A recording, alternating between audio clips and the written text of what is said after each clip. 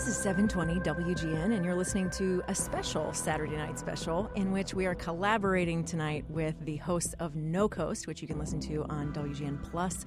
That is esteemed producer Tom Hush and Connor Cornelius. So we're all here, and it's almost Halloween, and so how could we possibly not talk about horror films, something all three of us enjoy very, very much? And who better to get to join that conversation than Josh Goldblum, who is behind Cinepocalypse, which is happening right around the corner, right here in Chicago. Welcome to the program, Josh. Hi, Amy. Hey, Connor. Thanks so much for having me. So talk to us about Cinepocalypse for those who may not be familiar with the event. So Cinepocalypse actually came out of 3 years of the Bruce Campbell Horror Film Festival, which we presented in Rosemont, Illinois. And the concept here was just to move forward into exploring the full genre landscape as opposed to just horror movies. So, sci-fi, action films, comedies, anything concerningly odd. And we partnered here with the Music Box Theater, which is, one of my favorite theaters in the United States. And we kick off next Thursday. And rightly so to have that designation. It is one of my favorites, too. It's such a beautiful space, and they're so very supportive of the local and regional film community, for sure. Yeah, they've been absolutely fantastic to work with. It's something that, Bruce and I actually had our eye on since the very beginning of the development of the festival. And so, when it came together, it was just a no-brainer for us to partner with the Music Box. And, one thing that really strikes me about this event is your attention to how many forms this can take, because for so many film festivals, it is feature length only. It has to be, fits very, very specific criteria. But I really applaud how open you seem to both new feature, shorts, premiere, all kind of different ways to be involved in a festival. Yeah, I'm a bit obsessive by nature. And so, when we work on this program, anywhere from like 6 to 8 months prior to announcing. And so, we spend time all across the world scouting these film festivals, looking for something that we want to present to our audience. And so, by design, when we put this program together, we want to be able to offer a little bit of everything. And so why is this genre particularly important to you? I think just in regards to my sensibilities, I have a very independent nature to my personality. And so I get excited by things that kind of exist outside the regular boundaries. And so the way that I always look at genre film is almost like the game of football, right? Like the game of football is played via rules and regulations inside the boundaries. And what we do kind of exists outside of that. And so there really aren't rules and regulations, the standard Hollywood material. And I think, creative artists by nature just kind of have an open landscape to just design whatever the heck they want to. And that's kind of what excites me about genre film. I like what you said earlier, concerningly odd. I think that's Yeah. That's a great way to put that. And so what on this lineup, which is it's all happening pretty much kicking off right around the corner here, of this lineup, what are you most looking forward to or seems to have you're hearing a lot of buzz about?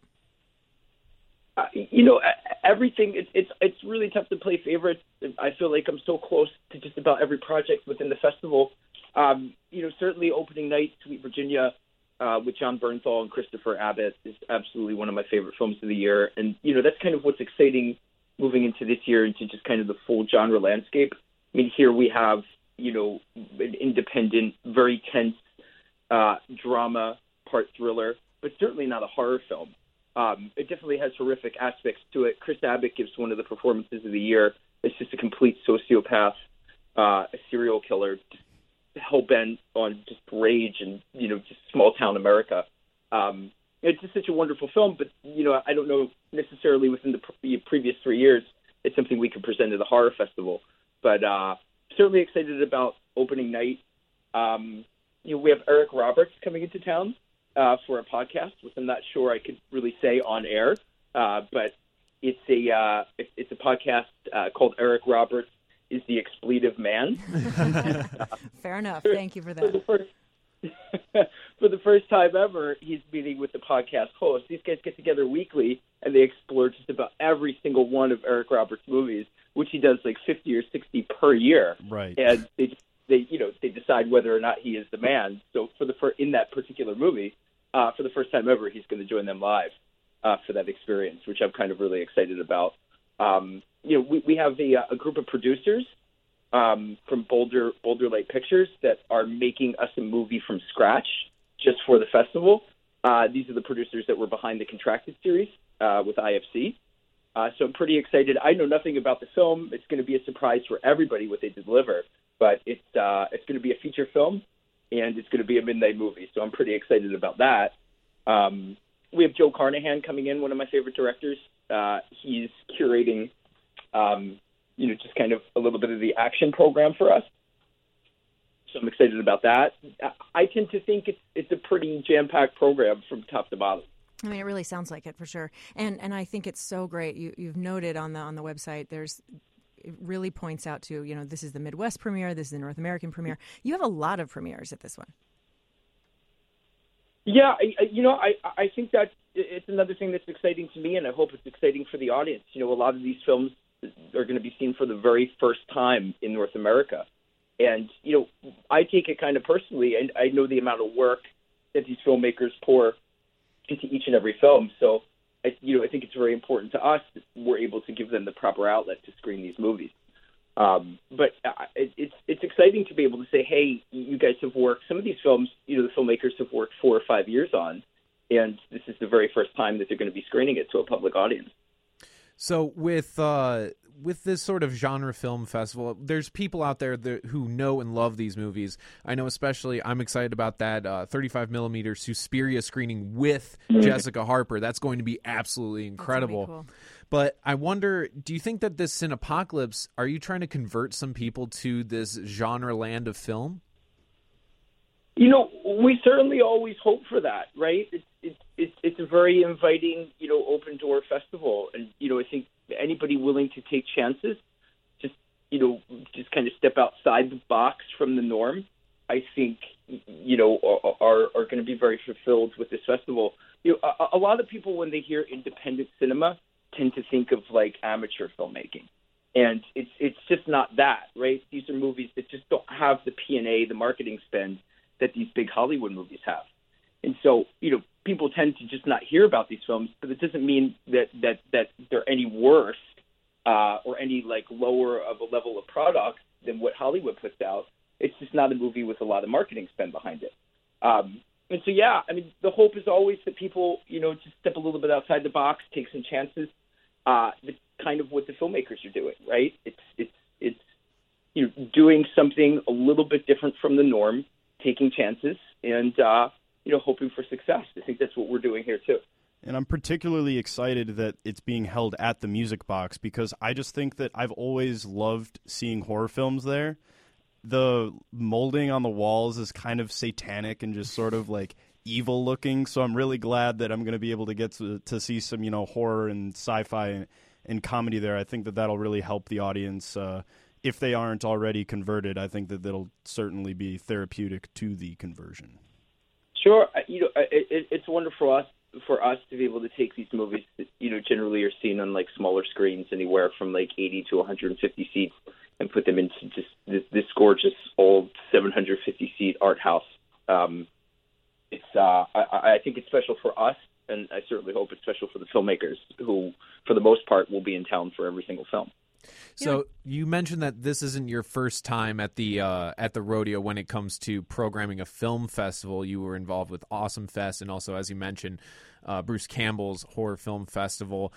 Is there anything in particular you're trying to do differently with this? Are you just saying we're going to take what we know and apply it to a little bit of a broader, genre landscape? I think everything's building blocks for me, right? Like every year we just kind of want to take a step forward and just kind of expand our direction a bit. This year was about a new venue opening up, to genre films outside of just horror, and also taking the festival from 3 days to an entire week. So whereas, in previous years, I think, we had anywhere from 15 to 18 features. We're well over 40 features this year. And, well over 60, 70 films in total, including short films. But yeah, it's, a lot of it for me, like, I get excited about repertory film too. I know, with a lot of festivals around the globe, it's about, newer titles and premiere titles. And for me, it's kind of about exploring some of the nostalgia of why we got into this genre, why we love this genre so much. And that's why it's kind of fun to do these 35 millimeter screenings like Suspiria, like Near Dark, like I'm Gonna Get You Sucker, Foxy Brown. It's fun for the audience, and I think it's a good starting point too to just kind of see where genre filmmaking came from. Definitely, and that kind of leads into my next question for you. Is there's so much kind of commentary around what horror really represents. I think especially when we have the luxury of looking back at particular genres and connecting it to what was happening culturally or politically. We had for a while, maybe 10 years ago or so, this literary genre where we were seeing kind of horror elements added into British literature, Pride and Prejudice and zombies, things like that. So in your mind, what does the sci-fi and horror genre represent culturally? It's a heavy loaded question. I take it back to, what George Romero was doing with Night of the Living Dead, right? A lot of people take a look at, Night of the Living Dead, Day of the Dead, Dawn of the Dead, and they just look at it as like a zombie film. But it was also, more importantly, it was a commentary on the political climate at the time. And I think we're seeing that right now, too. You take a look at movies like Attack of the Adult Babies, and it sounds absolutely ridiculous, and it certainly is. But it's also, horror filmmakers are very intellectual with their fingers to the pulse of, just the particular climate that they live in. And I think there's a little bit of punk rock to being a genre filmmaker, right? Because again, you're existing outside of the norm. You're not working with the big bosses, in the Hollywood studios. You're just kind of doing your own thing, and you're doing your own thing because you don't want to take orders from other people.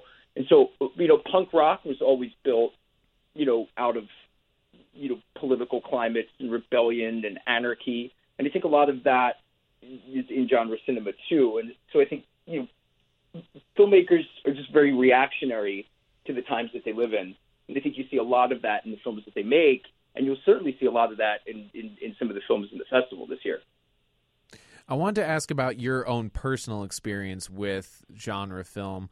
When would you say that you started into this world of kind of sci-fi horror, things that aren't exactly mainstream, and what kept you there? So my dad was involved with a local video store where I grew up in Philadelphia, Pennsylvania, and I just became obsessed with the horror fiction in the video store early on. And I think a lot of it had to do with just kind of the old poster art, which is kind of like a lost art form. But I think a lot of it was just being obsessed with these covers of these movies that were just so absolutely extreme and just indulging on it every single night. But it's fantasy, right? Horror doesn't need to scare you. It doesn't need to give you nightmares. It just has to be something, for me as a kid, it was just something that existed outside of my reality.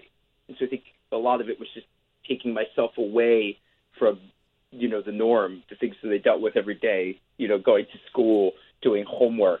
It was just this alternate reality that I could live in for a couple hours each night. And so I think that's kind of what turned me on, to horror and genre filmmaking in general. But most importantly, I really do. I love the people involved. I love the fan base. It's so absolutely organic and so respectful. There's no communities built around, romance movies or genres or thrillers. But, when you take a look at horror movies, right, you have these festivals and these conventions all across the world. And just kind of people come together and they network, they create. And I think it's kind of a beautiful thing to watch it happen. And I think that's what genre cinema is, right? It's like-minded individuals coming together to just kind of create the things that they want to see. And it is kind of fascinating to think about the horror genre as a community and as sort of like a punk rock community at that. because when you have something like that, you mentioned that like action films don't really have a community base around it like that. But when you have something like that, there are different iterations of that community as, like as political landscapes change and as time goes on. So I was curious, how do you feel about the sort of the renaissance of horror? Because there have definitely been obviously a lot of different movements within the horror genre, and I feel like particularly in the last 5 or 7 years, there has really been a resurgence of not like pulpy horror films. They're just a little bit more auteur, and they're a little bit more like art housey, like with the films that A24 has been producing specifically. I was curious to get some of your thoughts on that and sort of the implications of that for horror as an art form. I think a lot of it is the crossover effect, right? I think a lot of, especially studios and filmmakers, are looking for a way to take, horror, which some people might be scared away from, and cross it over into another genre. So that's where you have terms like elevated genre cinema, which might be more towards, geared based or promoted more towards an auteur type audience, if you will. People that are into art house filmmakers. But for me, horror is horror. It's always been that way. It's just a matter of where the crossover effect kind of comes into play. I think everybody's just trying to cross-label stuff. It's kind of those studio sensibilities where it's like, okay, who do we sell these movies to? But I just look at horror as horror. I mean, for years, for the past decade, horror films primarily weren't being distributed to the mass audiences, right? These weren't films that were playing in 3,000 theaters across the country. Right. And I think that's where this genre independent movement came from.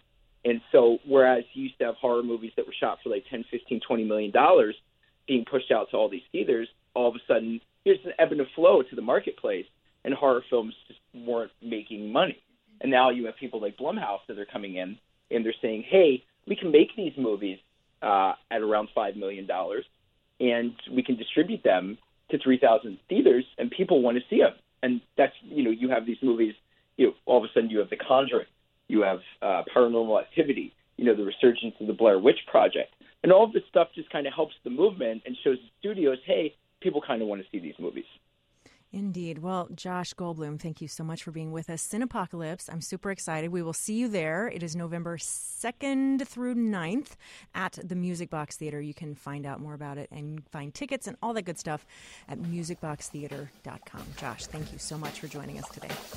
Thank you so much for having me. I was working in the lab late one night when my eyes beheld an eerie sight. For my monster from his slab began to rise, and suddenly, to my surprise, he did the mash. He did the monster mash. Amy Guth here. Thanks for listening to the Saturday Night Special tonight. Before, during, and after shows, I often tweet out links to many of the stories and topics and guests that I mention on the air or talk with on the air, so feel free to connect with me on social media. Username Amy Guth, Guth, on all platforms, Twitter, Facebook, and possibly my favorite, Instagram. Though, mostly I just post pictures of flowers there and soup. And sometimes selfies. Don't judge. Anyway, thanks for listening.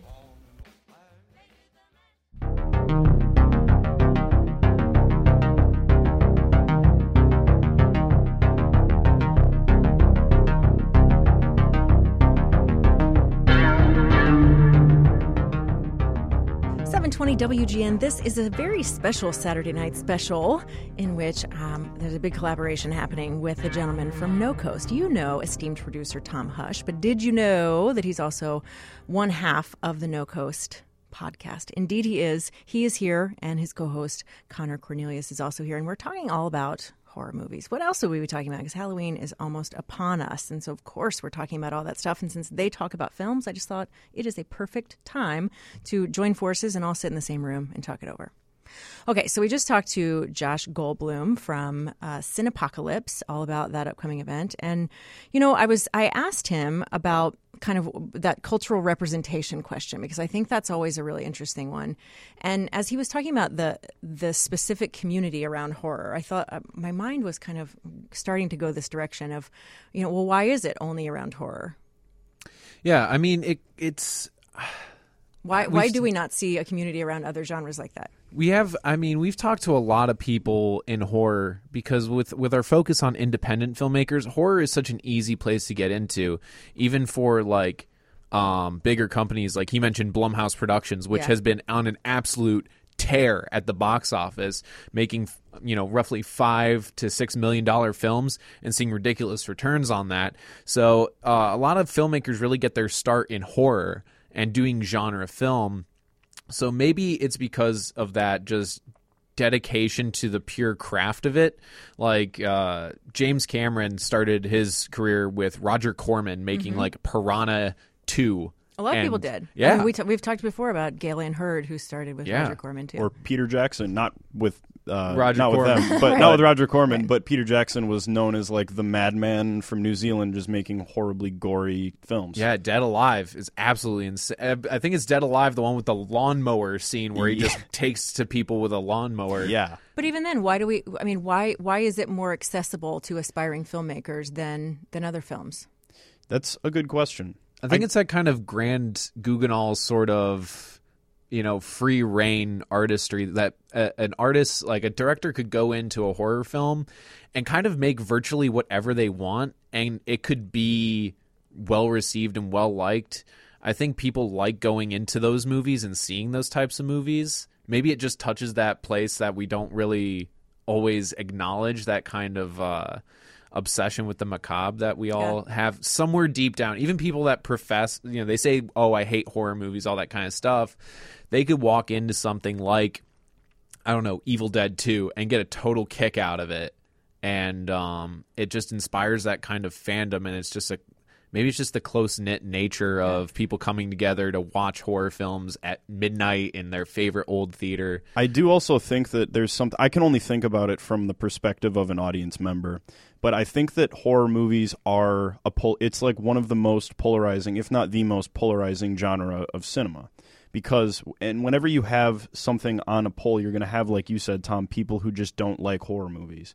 But I think that the reason that there's a community around it is because there is going to be a sort of niche audience that absolutely loves it. And I feel like the passion for that can also be helped along by the fact that other people just don't really like it. You can make a more personal connection to it through the lens of knowing that other people don't really like it. You can feel a little bit more personal. Yeah.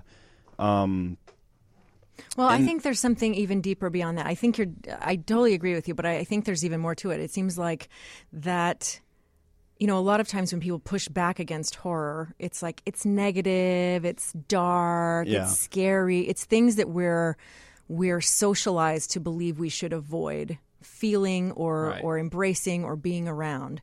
So I think there's something almost forbidden, like the same reason people would like secretly watch porn, right? Yeah. It's like there's something forbidden about right? What are you talking about? What kind of unwholesome person would do such a thing? But it's like what is supposed to be taboo is almost irresistible in that way, right? So I think that's perhaps why the community is such a close-knit one and such a specific fandom to be around horror, because there is something a little forbidden and taboo. Yeah. We're not supposed to talk about death. We're not supposed to talk about, much less cheer it on. Like when the person you don't like when that guy who's a big jerk gets killed early in the movie, you're like, yes, good. He had it coming. Good. Right. But otherwise we're like, oh my gosh, I just cheered on the death of a human being. Yeah. But you're like, but that guy had it coming. Right. It's different where you can express this more macabre side of you. Yeah. It's catharsis, I guess. It is. Who doesn't love watching, and there's a lot to be said about the underlying themes of horror movies and just really any genre of film. It's always more than what it appears. Like with the Friday the 13th films, I just rewatched all of them in the last couple of months. How? They're so bad. Exactly. Well, because I live tweet my thing every October. I just watch as many horror movies as I can because I love them. Mm-hmm. But one thing I do is I live tweet kind of as I'm watching how I would do differently.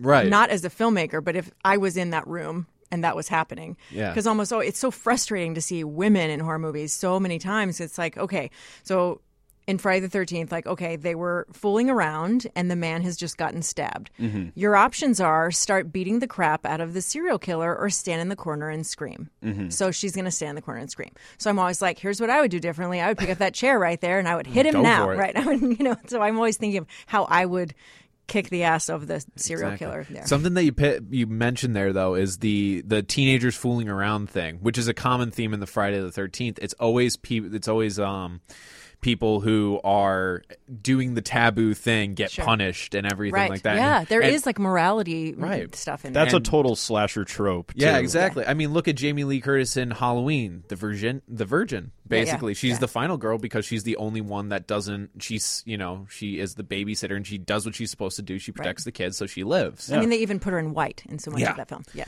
or like Nightmare on Elm Street, the first people that die in that movie, or is Johnny Depp the first person that dies? I can't remember. He gets pulled into the bed. He at does. some point. Yeah. I just remember there's that scene where the two are having sex and then the girl gets like splayed around the room. Freddy's like lifting her up. Or I think whatever. that's the first big kill. In Yeah. that one. Yeah. Great. And that's all. Yeah, that's just a total trope, and we've seen the deconstruction of that trope in movies like It Follows, where the entire logic of the monster is predicated on sexual intercourse. Yeah, that's a very good point. But then I think within horror, there's different things that are. I mean, to me, the serial killer one is always so much scarier than. I mean, I know some people super love the monster ones. Like the monsters are not relatable. The serial killer, everybody thinks about that. Like I live alone, and if there's a weird noise, I'm like, okay, I'm going to pop around this corner, and I'm going to have to hit somebody because someone has clearly broken in my apartment. Oh, that's the fridge. Okay, whatever. Right? Like so in the I guess it's the second Friday the 13th. They all kind of run together at some point. Oh, eventually, yeah. I think it's the second one that opens Part 2, or yeah, Okay. where she's in her apartment alone, and like the cat jumps in the window, and then she gets whacked. Isn't that the second one? I can't remember. I know. so. Again, they all run together. Yeah. But like that one, that's a scary scene because I think anybody, like we've all thought about someone jumping into your apartment and attacking you, and how real that would be. You know, I think especially women, that's a very real monster, and so that's why I think some of them are so hard to relate to. But like even Children of the Corn, there's a human element. We're like, I do know a creepy kid. Yeah. Okay, fair enough. He might kill all the adults in the neighborhood or in the entire town and start worshiping a corn demon, I could see all the I adults love it. being bad. Great. What are your favorite movies? Do you have a particular set of horror movies that you're just like, I'm going to watch? I watch these every single year. Like when it gets to I'm Halloween not time. too big of a rewatcher. Sure. A lot of time has to go by. I mean, I don't care. Like I'll watch any kind of horror movie. I recently finally sat down and watched Abe Lincoln Vampire Hunter. Oh boy. And I was like, oh man, yeah, woof is right. Yeah, what did you think of it?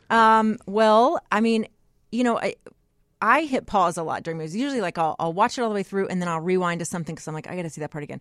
The thing that I decided to rewind to was that dreadful horse scene Yep. in which the horse stampede is coming at him, and they like some director of photography was like, I'm going to show off some tricks in which we see like a horse nostril up close running at Abe, like those kind of that Weird was a little things. weird to me. Yeah. I don't know. I didn't hate it as much as I thought that I was going to. Yeah, that whole like you mentioned in the interview, the whole like crossover between classic literature and that horror. was that was that part of that genre where those two things kind of you take something like so unassailably, classic, classic and iconic, and then you add this element to it. So I was like, okay, well that's kind of interesting to think maybe. Yeah, cool. Let's think about Abe Lincoln having the secret life killing vampires. Okay, I'm game. Sure, let's do that. Well, something I was curious about during that interview was horror, and you kind of touched on it, Connor, with people being like really anti-horror. Like some people, they're just like horror is stupid. It's all the same thing. Yeah. And then you've got the real horror hounds that love it. And I feel that genre film and horror kind of get put in this little compartment that says this is where horror gets to play. It doesn't get to be like a critically acclaimed. It doesn't get to enter the canon of great cinema unless it crosses over into like Kubrick. Yeah, exactly. Or like dramatic. Yeah, like The Exorcist. I think The Exorcist is hands down not only one of the best horror movies ever made, but one of the best movies ever made. Well, you know what? We were talking about The Exorcist before, like a couple weeks ago. You and I were talking about how what's triggering to some people, like not so much to the others, right? Sure. Because you were talking about why The Exorcist scared the crap out of you. Yeah, with that, like you grow up Catholic, The Exorcist is literally just the entire. worst. Yeah, in film, it is everything you hated about being Catholic growing up. And see, I'm not Catholic, and like that didn't like any of that kind of like iconography didn't even. I mean, I was pretty young when I saw that, and immediately I was like, oh, mental illness. Yeah, Like I skipped over the demon part and went right to like, oh, she's a very sick young woman. I was like, Father Murphy was right.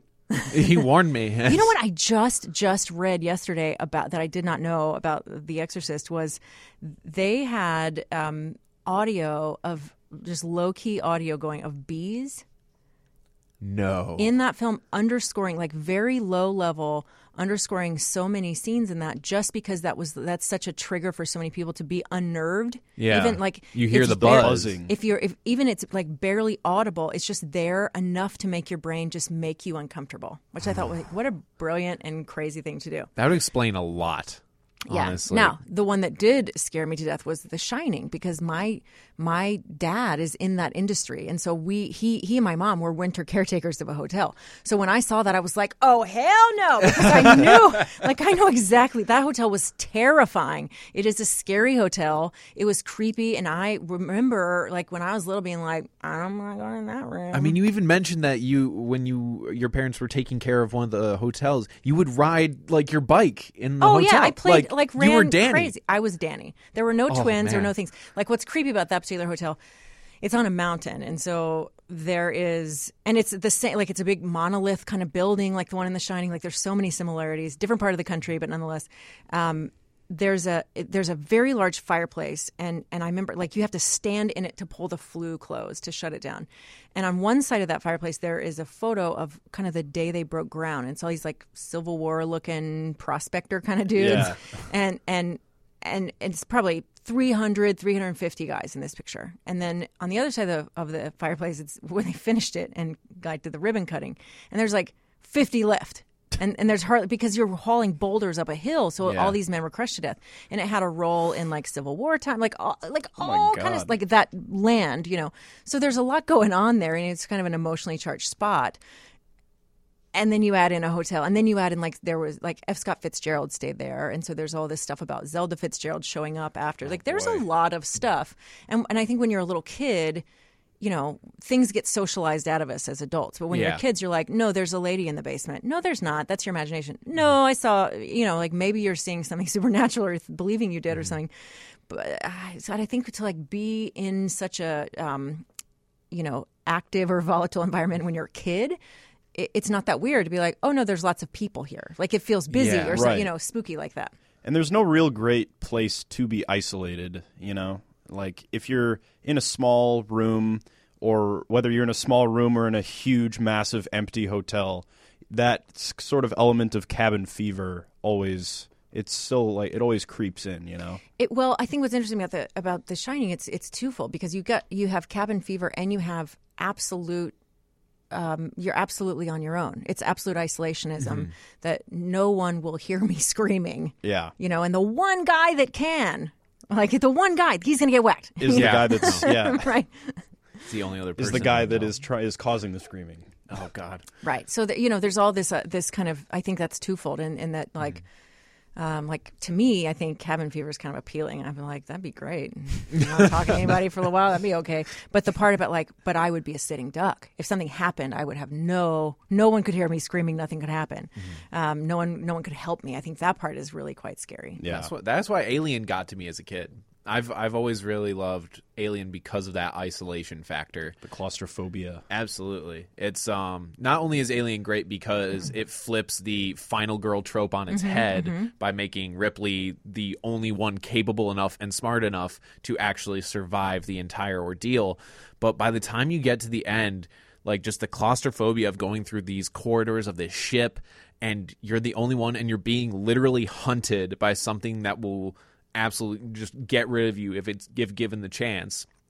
That just and I feel like I had to watch it when I was young in order to really get the full effect, because if I can definitely see if someone watched something maybe even like The Shining now, maybe I don't know, with the way horror went, do you think maybe people are not as prone to being scared by things like The Shining. Because The Shining, when it came out, that was like terrifying.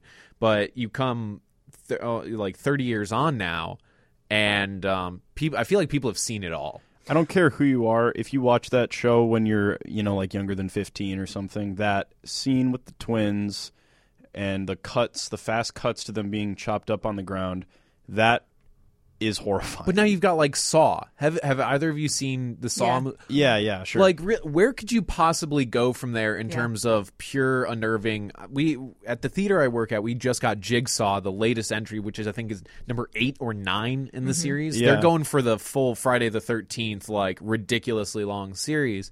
But I'm just watching it, and it's people with buckets on their head being pulled literally to their dooms, being chopped up. They have a shot of a guy whose head has literally been lopped off, like lopped in half, and you see his brain.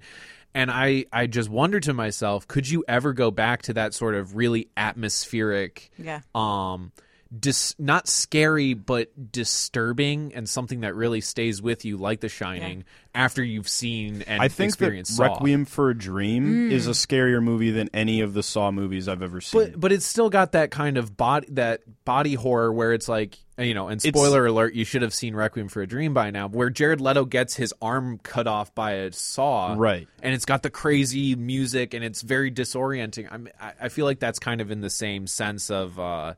just they're trying to overwhelm you. The thing about The Shining for me is the way that it resonates with me because of the family dynamic, and that is the thing that I can put myself in Danny's shoes and said, what if my father went crazy and tried to murder me? How would I feel about that?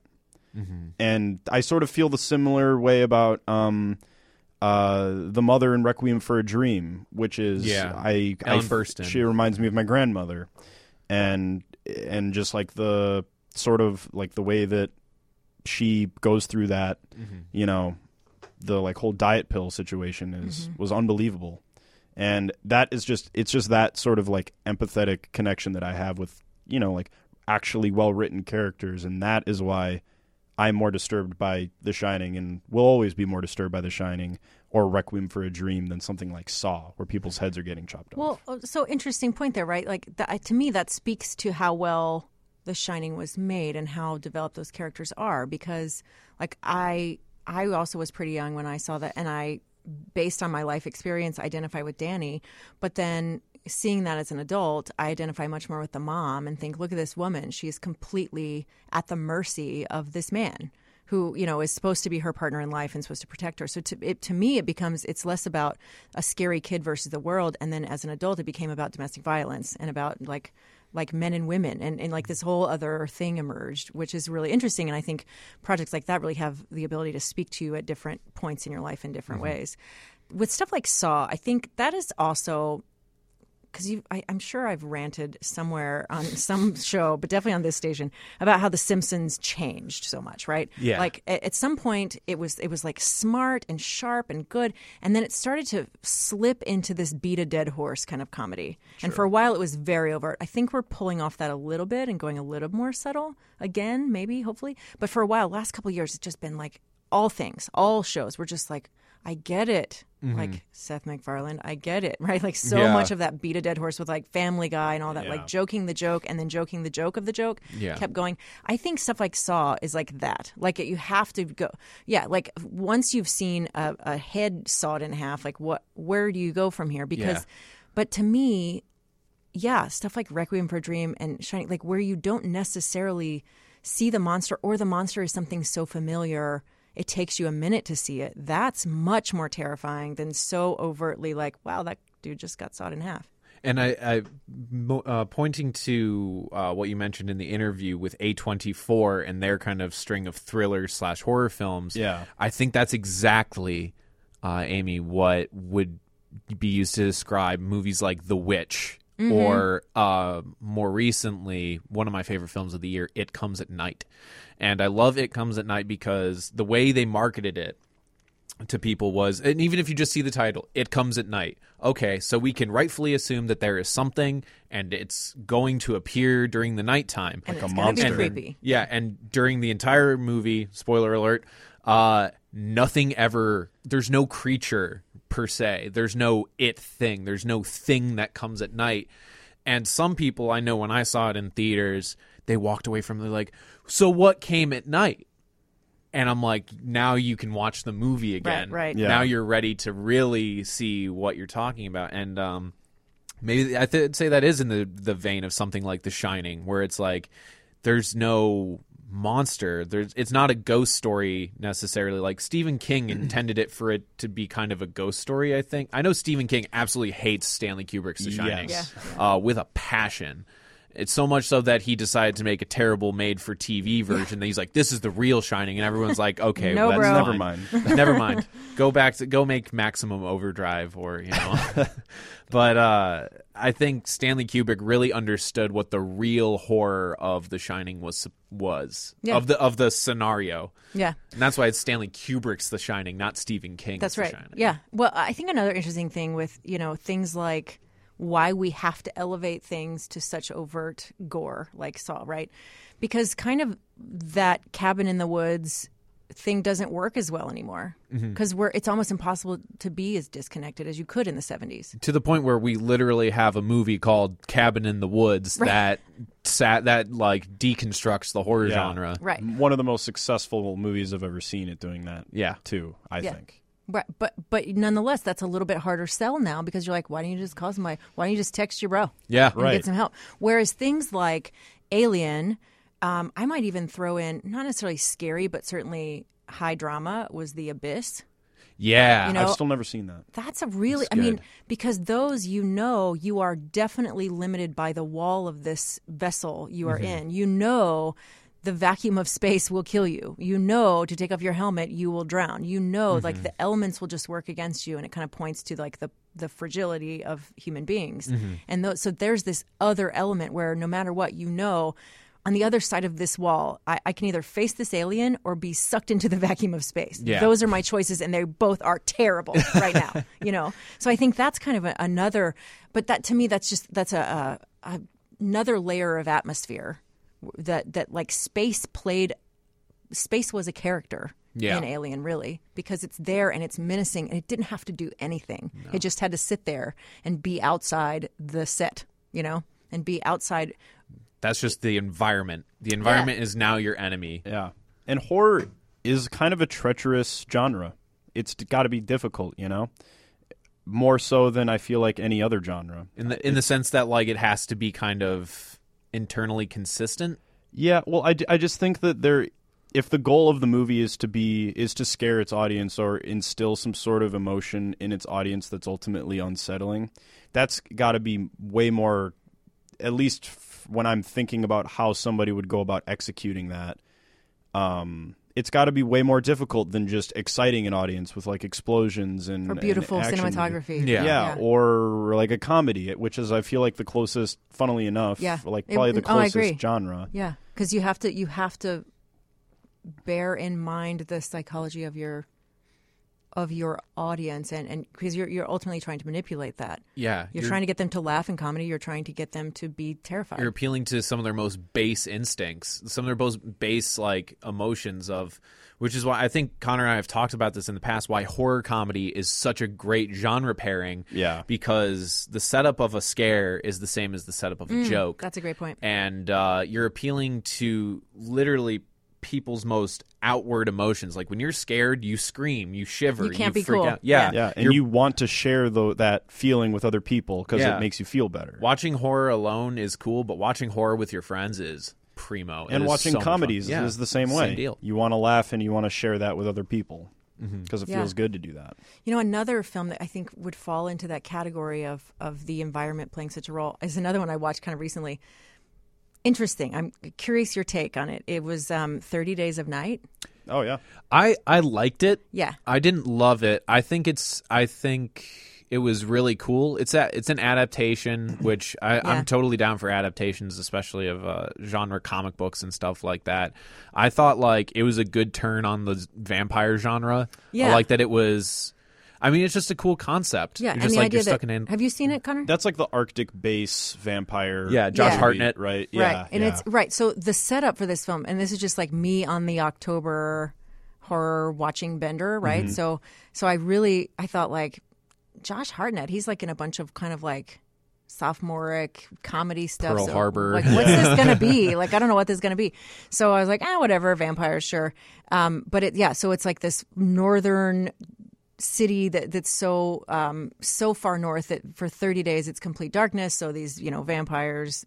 I mean, if I was a vampire, I'd be like, score. Yeah. It's a buffet. It's a little cold. This is but the Vegas for vampires, like right now. So they show up, but and I liked how the vampires were represented because they were a lot different. They were challenging. They weren't like I don't know. They were just different kind of vampires. They weren't sexy. They weren't. Thank God. They weren't sexy. They weren't. I mean, they weren't sparkly vampires. They weren't. I mean, I think what is that? Twilight. Thank you. Twilight, the sparkly vampires, like that got so weird. Yeah. I couldn't even finish that. There are very few films I could not finish. That is one of them. But I was just like, oh my God. Like the seductive nature of vampire lore or whatever is cool. Yeah. But like in a classical sense, I think it was cool. The Twilight took it and just. Well, it put like virginity and morality and purity and like all kind of abstinent stuff over it. Yeah. That I was like, can we not? Yeah. Vampires So are sexy. Don't make them weird. So it's Yeah. kind of cool to see it's sort of like a zombie vampire. Yeah, Yeah. it's animalistic. It was, and like they're even like I found the language very scary. Like at one point, the head vampire dude, he's like speaking to the guy that's in the jail cell waiting and wanting to be taken, and he just kind of makes this like click noise, but the subtitle is like, "You've betrayed us," and I was like, "Whoa, that's really scary and creepy and weird," because he like opens his mouth for several minutes like a cat is about to hiss, and then he just kind of, and I was like, That's a whole sentence. Whoa, like that's really creepy. That's what I call efficiency. Yeah, that's effective communication right there. Right, we gotta get in on that language. Yeah. So I thought that because you have kind of two external characters there. You cannot survive the elements. You're going to freeze to death if you stay out there. And you have the deadline because they keep counting down the days. It's like day 7. You're like 2 days to go. And you're just like, oh, my God, in 48 hours. Don't do that. You're going to regret it in 48 hours. Oh, man. Things like that. I think there's like two very hard stops that are never really shown, but they're there kind of creating that tension. That's integral. Is when you're doing that type of horror, you got to have the tension. It's all about building tension and then release. Yeah, tension and release. And timers are always fun in horror. When you put something on a clock, it gives people a frame of reference for how quickly or slowly something is happening.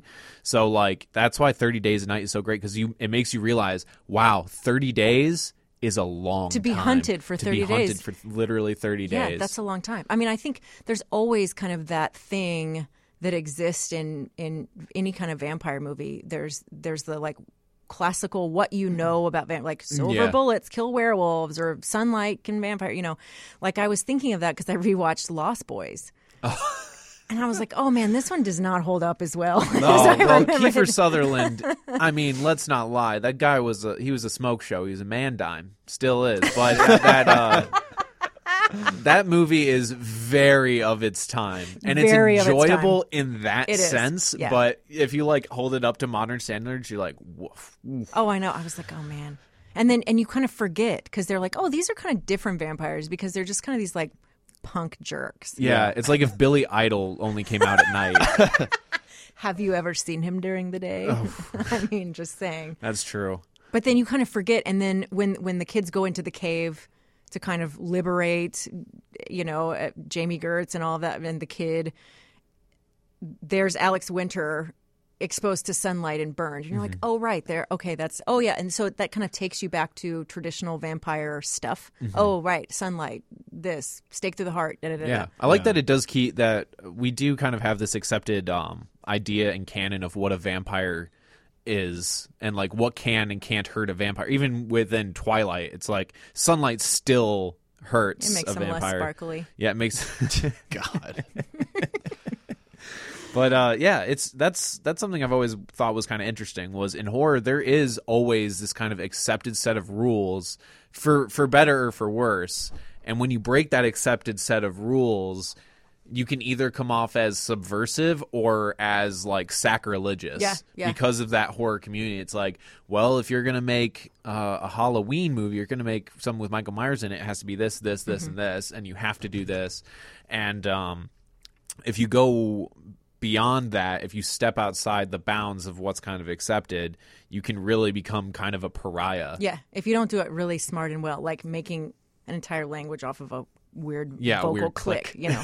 Yeah, I mean, there was an interesting, I think I've talked about this on this show before. I heard Gail Ann Hurd speaking at an event, and she was talking about Walking Dead. Mm-hmm. And to her, she was like, horror schmar, whatever. It's not about killing to me. This is a morality tale, because in a time in which zombies are after us, it is you against the world, survival of the fittest. The only thing keeping order is your moral compass, and that's it. And there's really, it's not about the law of the land, it's the law of your own being, which I thought was kind of an interesting, an interesting moment to think about that. So I wonder too, we had big vampire moments, lots of sparkly vampires, lots of that. We had zombie time. Like, what is the next thing that's going to represent us culturally? I think the zombie time might be kind of up, because I think what that represented was the sense of personal identity, that it could be me against the world. I mean, people joke anytime you do something really badass in your life, people go, oh, in the zombie apocalypse, I want you on my team. Like that's a badge of honor that you say to someone when they seem like someone who would survive something. So what is that next thing that's going to be the big scary icon? I don't know. I think 2 words, period pieces. Yeah. I think we could be on the precipice of a slasher revival. Okay. Because I think people are starting to get afraid of that again.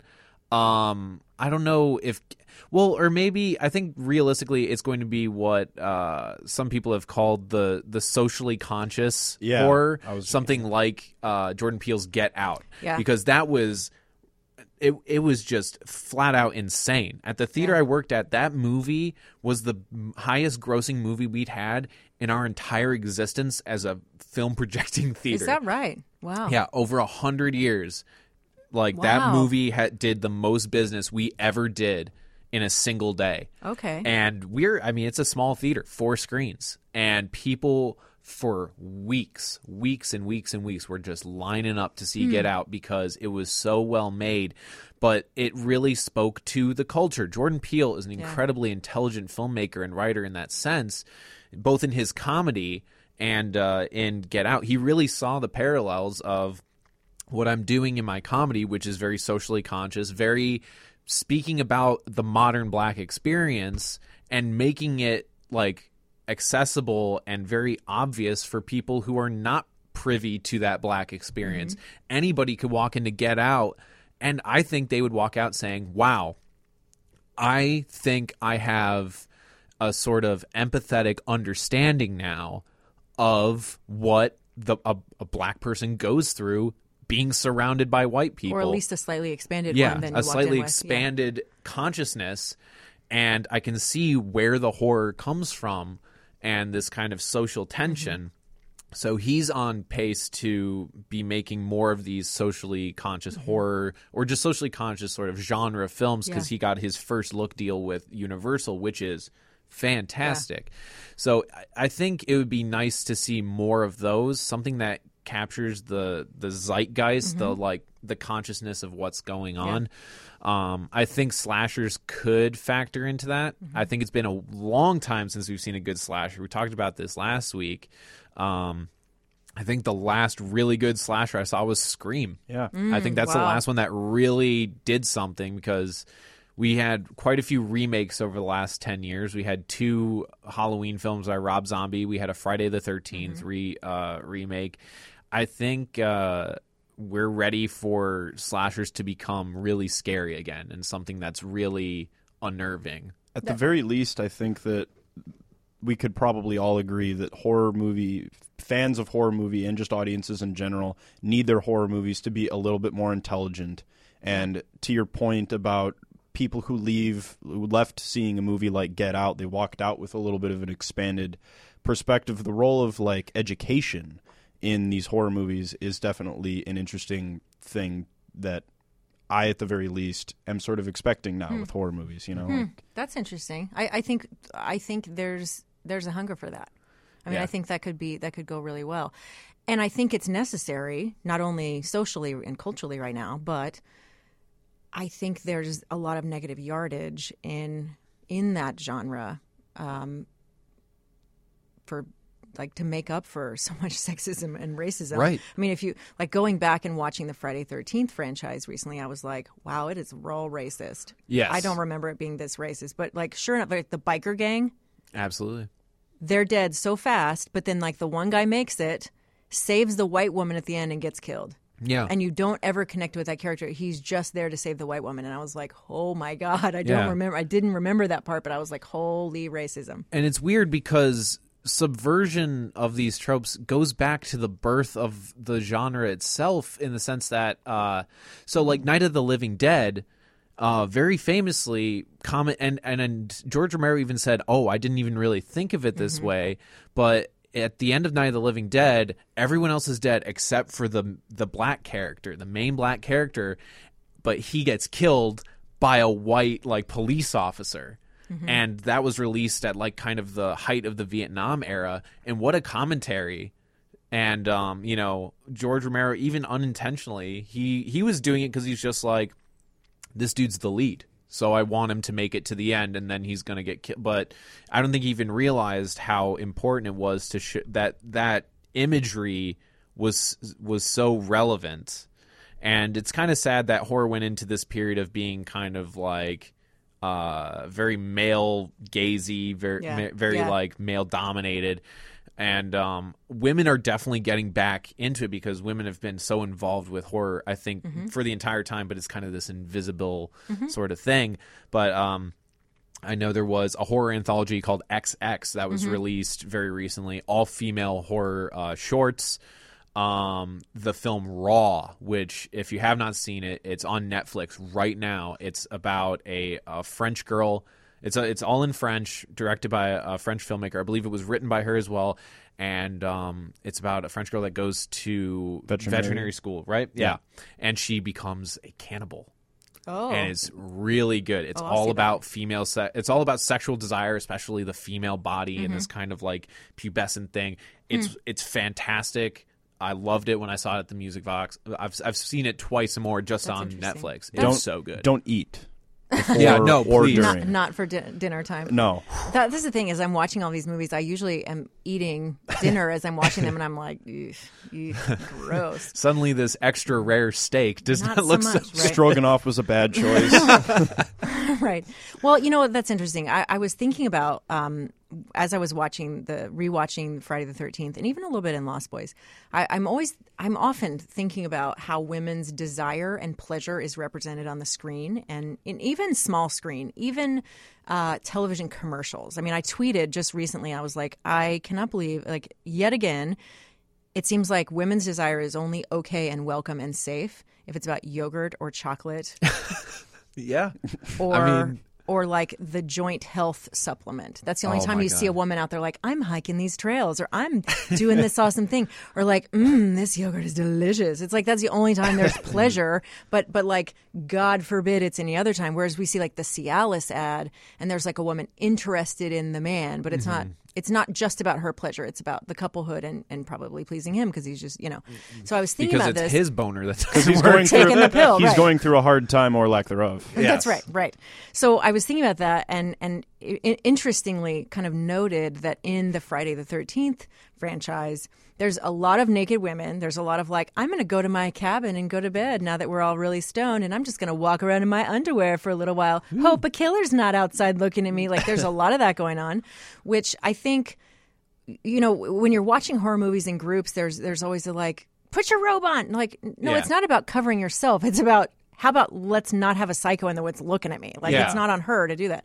But usually where we see a couple of times where a woman goes back to the cabin, she is alone because she's fixing up in advance of hooking up with a dude. Right. Like, I'm going to go back to my cabin and change clothes. And she's like putting on different underwear and like fixing up in the mirror, and the killer's watching her do that. And so it's like she's getting joy out of this kind of like, I'm going to please this man. Yeah, exactly. Yeah. Like she's getting joy out of this ritual of getting herself put together and freshening up. But it's like in advance of having sex with this dude. Yeah. And so there's, I think the closest it's sort of like you see some liberation in a minute. For a minute, is one of the women gets in a fight, like they're gonna go skinny dipping. And she's like, "Well, screw you, I'm gonna go skinny dipping by myself." So she sort of hops in, but she keeps calling to him. Nonetheless, she keeps like, "Hey, where are you?" And then she gets in the raft and gets killed, right? Yeah. But like for a minute, there's a little bit like, well, you know what? Forget that guy. I'm just gonna jump in the lake naked anyway. Forget him. Mm-hmm. But more and more, like once you kind of get it in your head, it's almost impossible not to see it everywhere. There's so much of that, and even like a little bit in Lost Boys, you see a little bit of like, it was all about Jamie Gertz as property. Is she property of these vampires? Is she property of this guy who's trying so hard not to be a vampire? You know, and the mom, right? Like the head vampire is dating the mom of these boys, and it's really all about possessing her with this. With the, you know, vampire vibe. So I think, you know, once you kind of start seeing it in horror, there's a lot of it. So I think there's a lot of room for women to be a lot of different things in horror movies. Like we need more, I wouldn't mind more women killers in horror movies. Even. Right. Like the drama genre, it's a pretty mature genre. The horror genre has ways to go. So we can definitely see, you know, I definitely think that horror is going to be around and we're going to get to see a lot of different types of horror movies. Mm-hmm. Yeah, I mean, there's a book that I'm reading right now. It's called Lady Killers, and it's all about female serial killers. It's really good. It's by Tori Telfer. It's really fascinating. And I interviewed her, and we had this conversation about female killers, and it almost wouldn't work as well because we were pointing at when Charlize Theron played Eileen Wuornos, and how like the dialogue around that film was so different, and even the dialogue around the actual murders during that time, it was so different than when you have a male serial killer. It's almost like we have an expectation like, oh yeah, he flipped a switch. Whereas for a woman, like we need several more layers of reasoning of why a woman would do that and go do all that killing. Yeah. It was like, well, you know, she was being abused or this happened or she was fighting to survive. Like it's so implausible in so many minds that a woman could do something that savage. Whereas we have like Jason, say in the Friday the 13th, like who just does. He just drowned and he had like a psycho mom. That was about it. Or like American Psycho, where if you watch that at like a frat house, you find people like secretly or outwardly enjoying or thinking that Patrick Bateman is like a cool guy. You know? That's a good point. You're just like, he's like, yeah, kill those hookers. And you're just like, oh, wow. Yeah, there are some displays of like completely unchecked masculine power and toxicity. And the funny thing about American Psycho, directed by a woman. Yeah. And she really got, some people really hate the book and really didn't get what it was trying to say. The director of American Psycho totally got it. She's like, dude, this is all about male power fans. She was so... And then I love just at the end that the male power fantasy gets neutered because then it leaves it up, oh my God, was it all just in his head?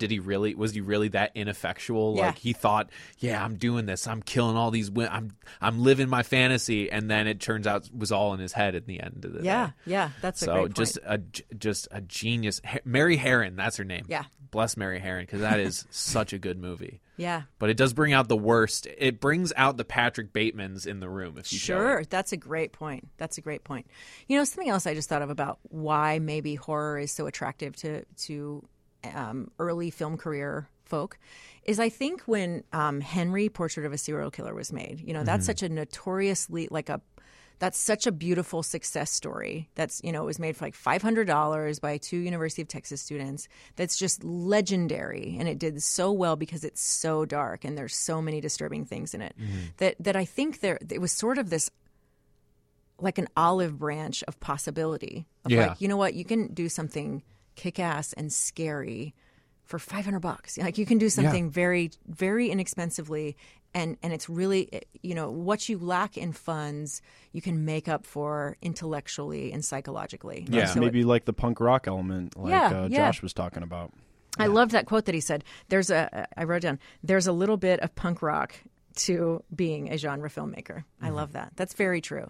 He nailed it with that. And that's something we see all the time when we're talking to our guests here on No Coast is it really takes a certain, especially, and I think Chicago really has it. I think almost every filmmaker I've met here in Chicago really has that kind of DIY punk like fuck attitude. You attitude. Yeah, exactly. I'm going to make this movie with so little money, working a day job. Like I'm going to make this happen, and I don't care if you think it's stupid or if it's too campy or if it's too this is going to be it. And it always ends up being really great and having a lot of heart.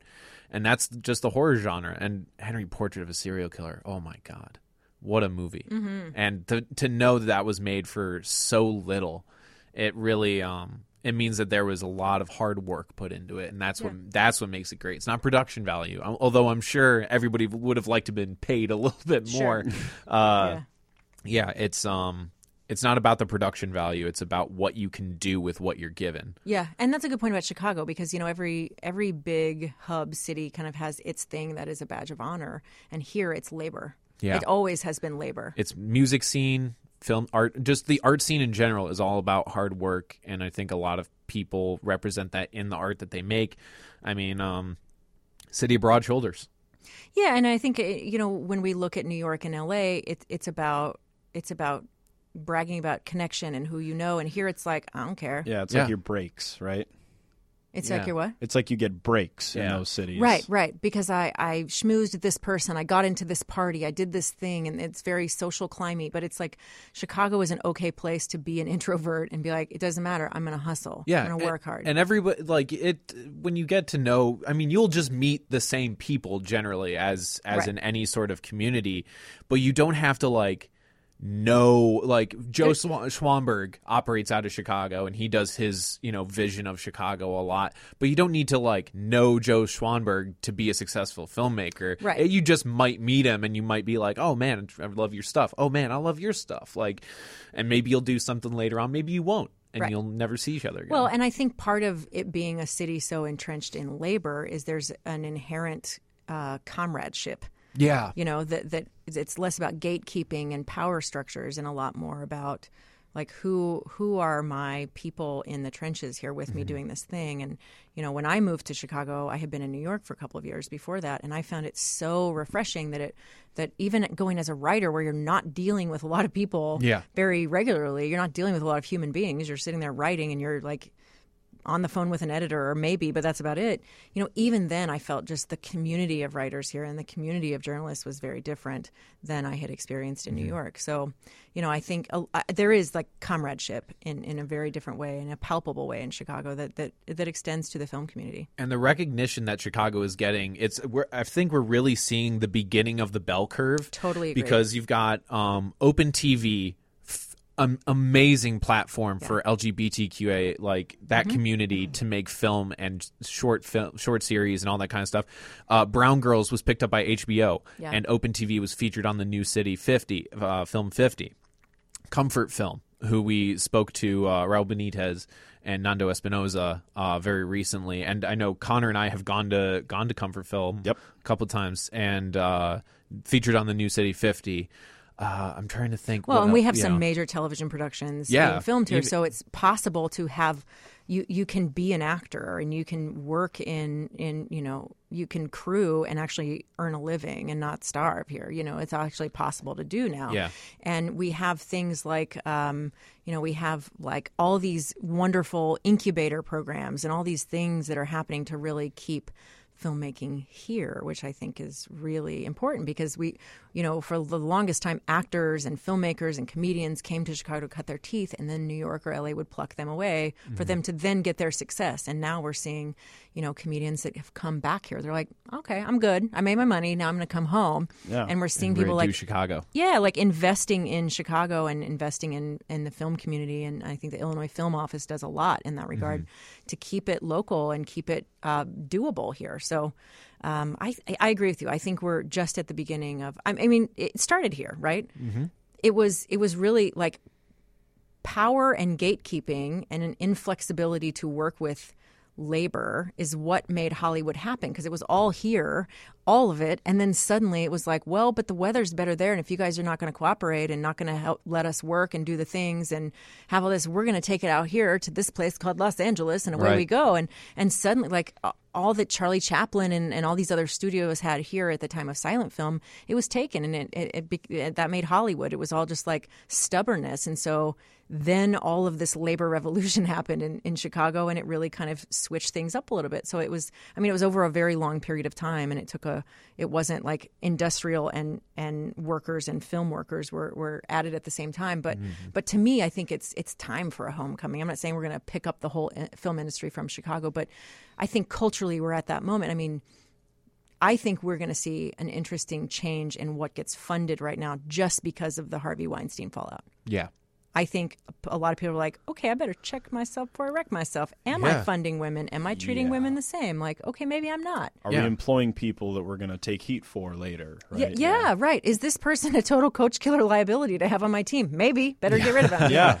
So I think we're about to see a big shift, and I think as a result, we have an opportunity to take back a little share of the filmmaking. I mean, it's been going on here a long time, but I think it'll be cool to see it happen in a more meaningful way, in a bigger way, in a more recognized way. Very cool.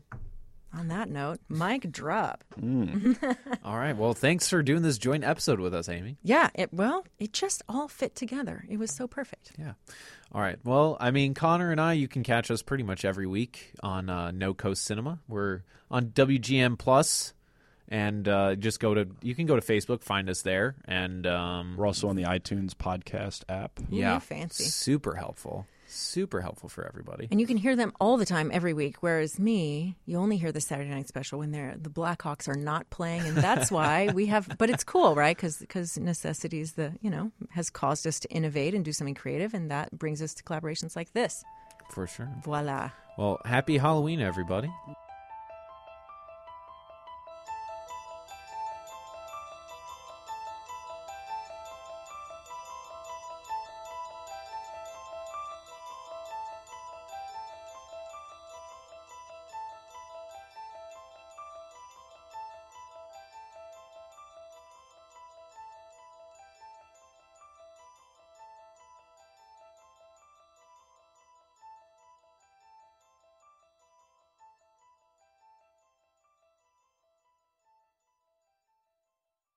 They're coming to get you, Barbara.